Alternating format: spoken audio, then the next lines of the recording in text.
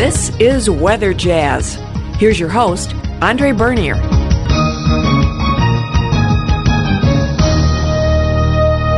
Hi, everybody. What an exciting day, because today is episode number 100. It's a pretty decent landmark here on Weather Jazz. This is the quote-unquote second season since the restart. That's 100 episodes in about a year's worth time, and we hope by the end of 2020 we'll have 200. We'll have to wait and see, but certainly there's no lack of subject matter when it comes to weather science, and when you add an occasional anything, including the kitchen sink. Well, today we've saved a pretty decent topic for episode number 100. It is the Winter Weather Outlook Revisited. Naturally, we have 2 of those months under our belt. And what did we learn from that? And what can we anticipate then going ahead? If you missed the Winter Weather Outlook on Fox 8 last week, this is the Weather Jazz episode you'll want to listen to, because we go into much greater depth as to the reasons why we're thinking what we're thinking, and basically what are some of those things that we look at. Scott Sable is the morning meteorologist here at WJW Television in Cleveland, and he joins me for this episode. Here is our conversation from this morning. Hey there, Scott. Good to have you this morning. Glad to be with you this morning. Yeah, it was an interesting morning already weather-wise. I came in this morning, it was like 57 degrees, no jacket, and I'm thinking, oh boy, this isn't good. And now it's 35. I know. I woke up this morning in the middle of the night to grab a couple of saltines. I think it was probably around 3 or 4 in the morning. I looked at the thermometer and went, wow, it's almost 60. Yeah, it's crazy, this pattern that we're starting to get into now, which shows, and we'll get into this, more so here in a few minutes, but these panhandle storm tracks, which, cause all these big fluctuations in temperature and, and then rain snow mix and everything else that goes along with it. It'll be interesting to see what happens here the next several days and beyond. Well, obviously, we're talking about today the rest of the winter forecast. We highlighted that on the air. For those not in the Northeast Ohio market, we have a lot of listeners all across the country. This is going to be a little more specific to the Ohio Valley, but obviously it has implications everywhere across the country. So let's review what we've had so far, what we got right, what we didn't get right, and why then the adjustment going into the back half, which usually there is some kind of adjustment because there are things that you simply don't catch. Right. So let's December and January so far. I think December was pretty much a hole-in-one. We forecasted near normal, even slightly above normal temperatures, and really not a whole lot of snow. And that's exactly what happened. We ended up with about 2-3 degrees above normal. Right. But January was the big surprise. Let's talk about January and what went wrong, Scott. Yeah, absolutely. And, we figured this was going to be a backloaded winter back in late October when we put our winter outlook together, like you were saying. And we figured early on, back in late October, early November, that, all right, well, you know what, we'd start to see some sort of shift in January. In other words, all the variables that go into our outlook, and there's a laundry list of them. And we really thought that this was going to be a January where we'd have some blocking, meaning high pressure over Greenland. We'd have a favorable pressure pattern over the northern Pacific, all of those different components, and a favorable Arctic on top of all that would allow for more sustainable cold across the Ohio Valley, the Great Lakes, and the eastern half of the country. And none of that materialized. And, we were looking for it, and it just didn't happen. And here we are in February on this recording, February 4th, and we're still kind of waiting. Yeah, there were pieces and parts that were in place. Right. Unfortunately, those pieces and parts weren't enough to overcome some of the things that were preventing the cold air from coming in. And case in point, well, first of all, we had the warmer water. It wasn't super warm, but it was warmer water in the Gulf of Alaska. And generally, that pushes the ridge north into Alaska, keeps Alaska warm, shoves the cold air into the northern United States. But this year, Alaska was heinously cold. And it stayed that way for much of the state. In some cases, record-breaking January cold. It was, yeah. And you see, and if you do and I'm going to post this on my weather blog too, probably later on next week. But if you do the pressure, what we call pressure anomalies, above and below normal. You're right. Alaska had perpetual low pressure. Even into British Columbia and far western Canada had this perpetual low pressure, and the high that would normally deflect the cold east, that would, in those cold winters that would normally be up over Alaska, was completely flattened out. It was there, but it was thousands of miles further south. And you're right. It was a very, and once a pattern gets locked in like that, it's very difficult to really break that pattern for it to do a complete 180. So we had cold air in Alaska, and we also had excessively cold air, record-breaking cold in parts of Siberia. I posted a photo, and in fact, listeners to this podcast may want to go to my other website, andrebernier.com, and scroll down a few days ago. I think, it was more like 7 days ago now. I posted a picture of a thermometer in Yakutsk. And it was 71 below zero. Isn't that crazy? Yeah, that's honestly in a weird way. That's kind of on my bucket list. I'd love to go visit one of those places. My wife won't go with me, but that's beside the point. Yeah, I was going to say, even, as much as I enjoy visiting quirky weather places, I'll let you do that one alone. Right. But yeah, you're right. Yakutsk was one of those places, one of the cold icebox, really Siberian icebox. They were well below normal too, or temperature-wise. One quick note too, and we were talking about some of the warmer water up over the Gulf of Alaska. We've also noticed recently that some of that warmth is actually shifting, and some of the water is actually cooling down a little bit, and we're starting to, I know I'm jumping ahead here, but we're starting to notice maybe a little bit of a shift in where the warm and cold pools are that might maybe give us a telltale sign of what's coming up very soon. Okay, and let's go ahead and then move ahead.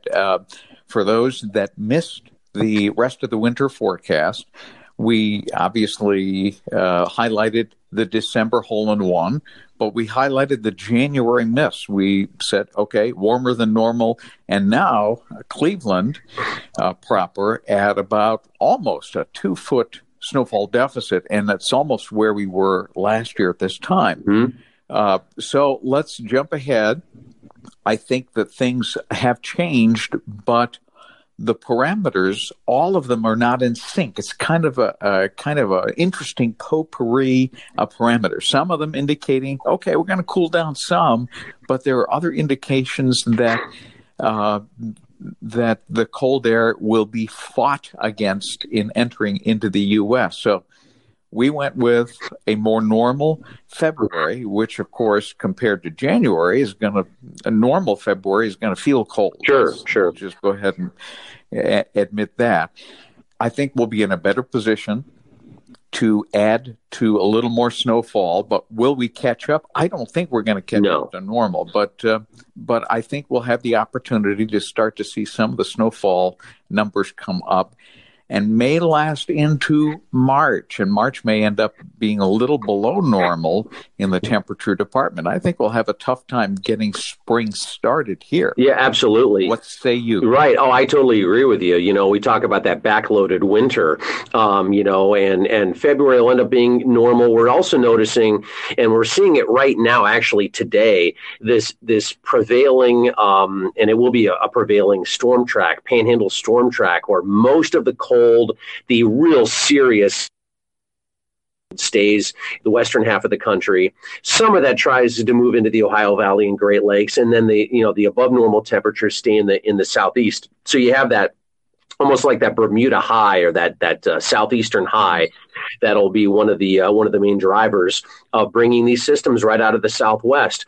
It was interesting because I was just looking, and we talk about this winter not really having a significant, big time El Nino or La Nina signature, which would mean, a lot of warmth right along the equatorial Pacific.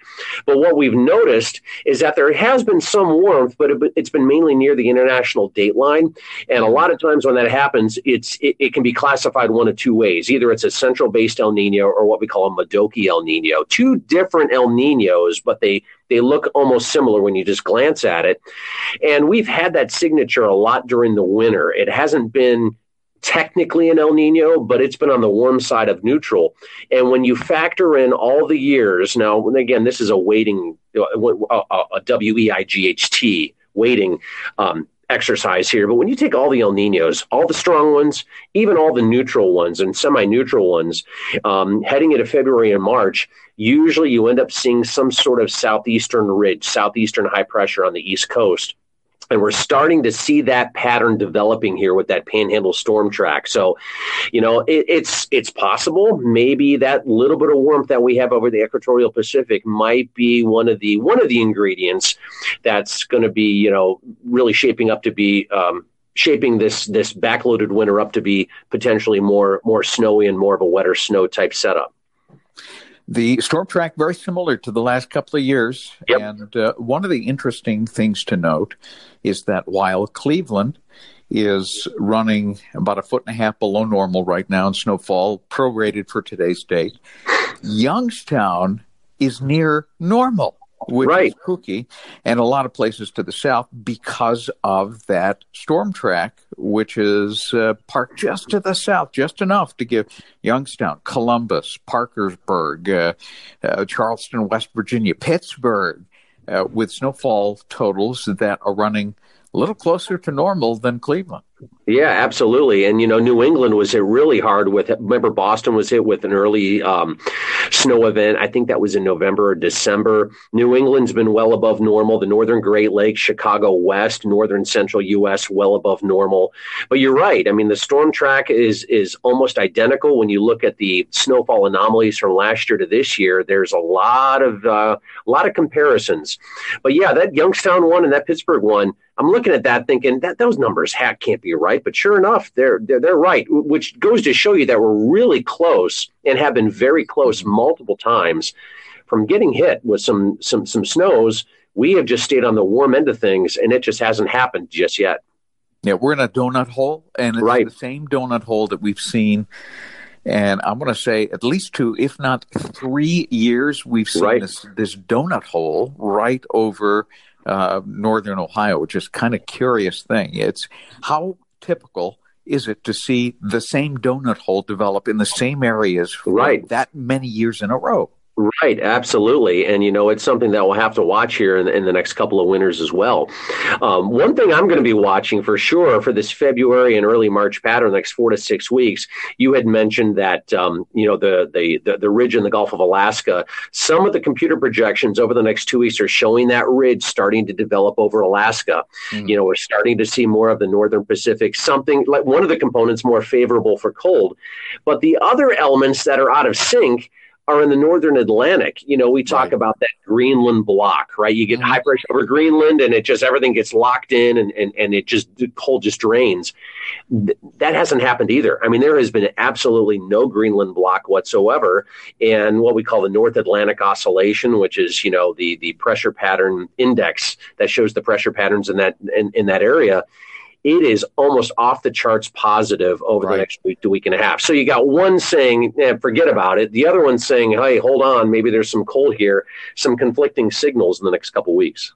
That seems to indicate that while we do start to see some periods of colder weather here in Northeast Ohio, number one, it's not going to be supremely Arctic cold or eye-watering cold.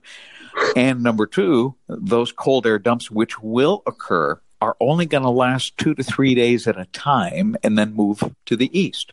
Right.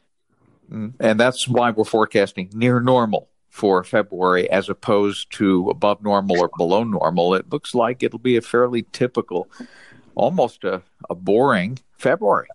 Right. When you compare it to years past, but certainly, like you said, a normal February is going to feel like above normal because we really didn't have much of a January here in northern Ohio. I also think too, with these panhandle storm tracks, we have a higher probability of seeing big temperature swings. We could have a day like today where we were in the 50s and 60s yesterday, and then we go back down into the 30s over a 24-hour period as these warm fronts kind of oscillate and move back and forth.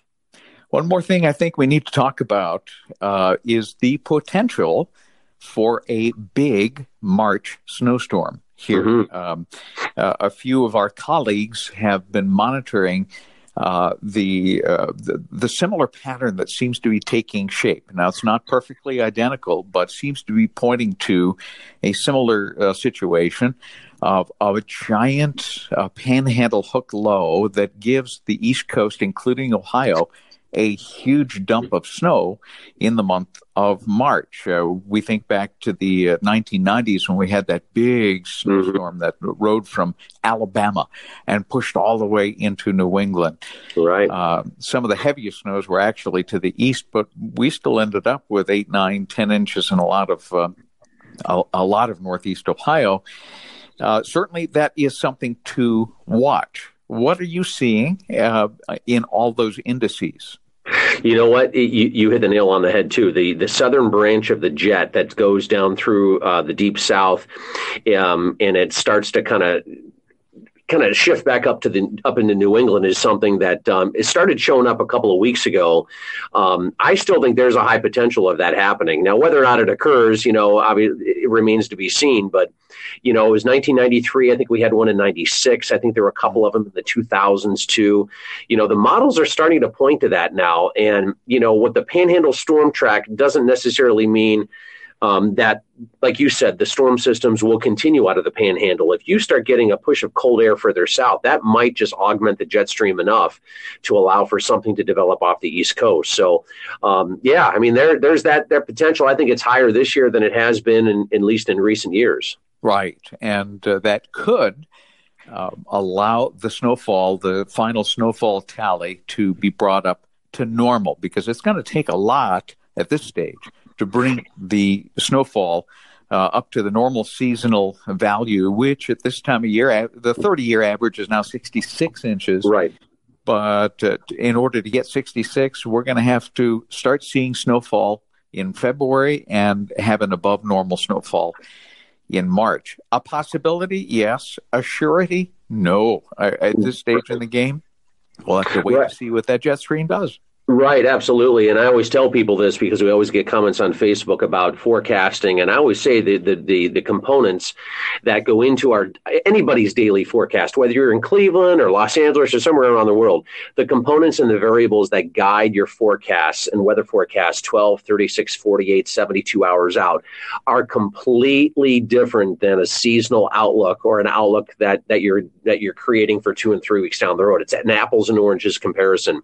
So when we do seasonal outlooks like this, like you said, Andre, we look at larger scale drivers, and it looks like this year might be one of those years where we do see that. Now, you do the numbers, and I know on our outlook that you debuted back on Friday, you gave a range, and it was 53 to around 65 inches at the end of the year. And so a lot of people are going, well, wait a minute, if we end up with 53 inches and we're maybe around 20 now, that means we'd have to have 33 inches of snow from now, which is early February, through the end of March. And people are like, well, that's a lot of snow. Is that a record? And I was doing the numbers, and we've had maybe 10 years where we have had more than 20 inches of snow in March in the last 70 years. So it's certainly uncommon, but it's not as uncommon as what people think. You get a quick little dump of snow, and our seasonal snow number here, which is say 18 to 20, could easily be up into the 30s and 40s to finish out February into early March. Certainly possible. And I certainly don't mean to bust anybody's bubble, but April can have some pretty decent snowfalls as well. Yes, it can. All right. Well, we're going to continue to watch as the rest of the season unfolds. Scott, for those of you who are unaware and outside of the Cleveland market, Scott is our morning meteorologist on WJW. And if you ever visit Cleveland, make sure you tune him in And tune us all in. We've got a great weather team, and we'll keep you apprised of what's going on. And Scott, when we wrap things up, when the winter is all set and done and we start looking towards summer, let's do it again for the summer weather outlook. Not as exciting as the winter, right? But nonetheless, there are some summer weather parameters that we'll look at, like severe weather and 90-degree days and things of that nature. So we'll look at that when we get into early May. How does that sound? Definitely looking forward to it. I'll have a bunch of summaries, too, on the winter on my weather blog. You can find it online at Scott's World of Weather. If you Google it, you'll find it. And I'll post a bunch of stuff here later on this week showing some of the stuff we talked about here and try to give you some temporal and some spatial perspective on the winter. Well, the first half of the winter anyways, and of course, our look ahead as well.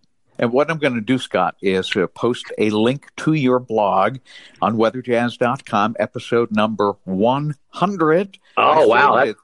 Yeah, I saved this one for the big second half of winter forecast. I had a few others that I could have done. I thought, no, I want to save number 100 for this one. And so I'm going to have that, your link, on episode number 100, weatherjazz.com. And so if you forget what it was, just go to weatherjazz.com and the link will be there. Looking forward to it, Andre. Thanks again. Thanks again for having me. Well, I hope you enjoyed today's episode of Weather Jazz number 100. And please remember, you can always check out some of the extra material that I post on weatherjazz.com. And also another shameless plug, I post regularly and daily on my other website, andrebernier.com, all kinds of weather science items and things that tickle my fancy. So bookmark both and visit them often. If you have a podcast aggregator, make sure you subscribe to Weather Jazz so that you'll get the latest episodes anytime we release them. And there'll be perhaps up to 1, 2, 3 per week as we go forward into 2020. Have a great rest of your week.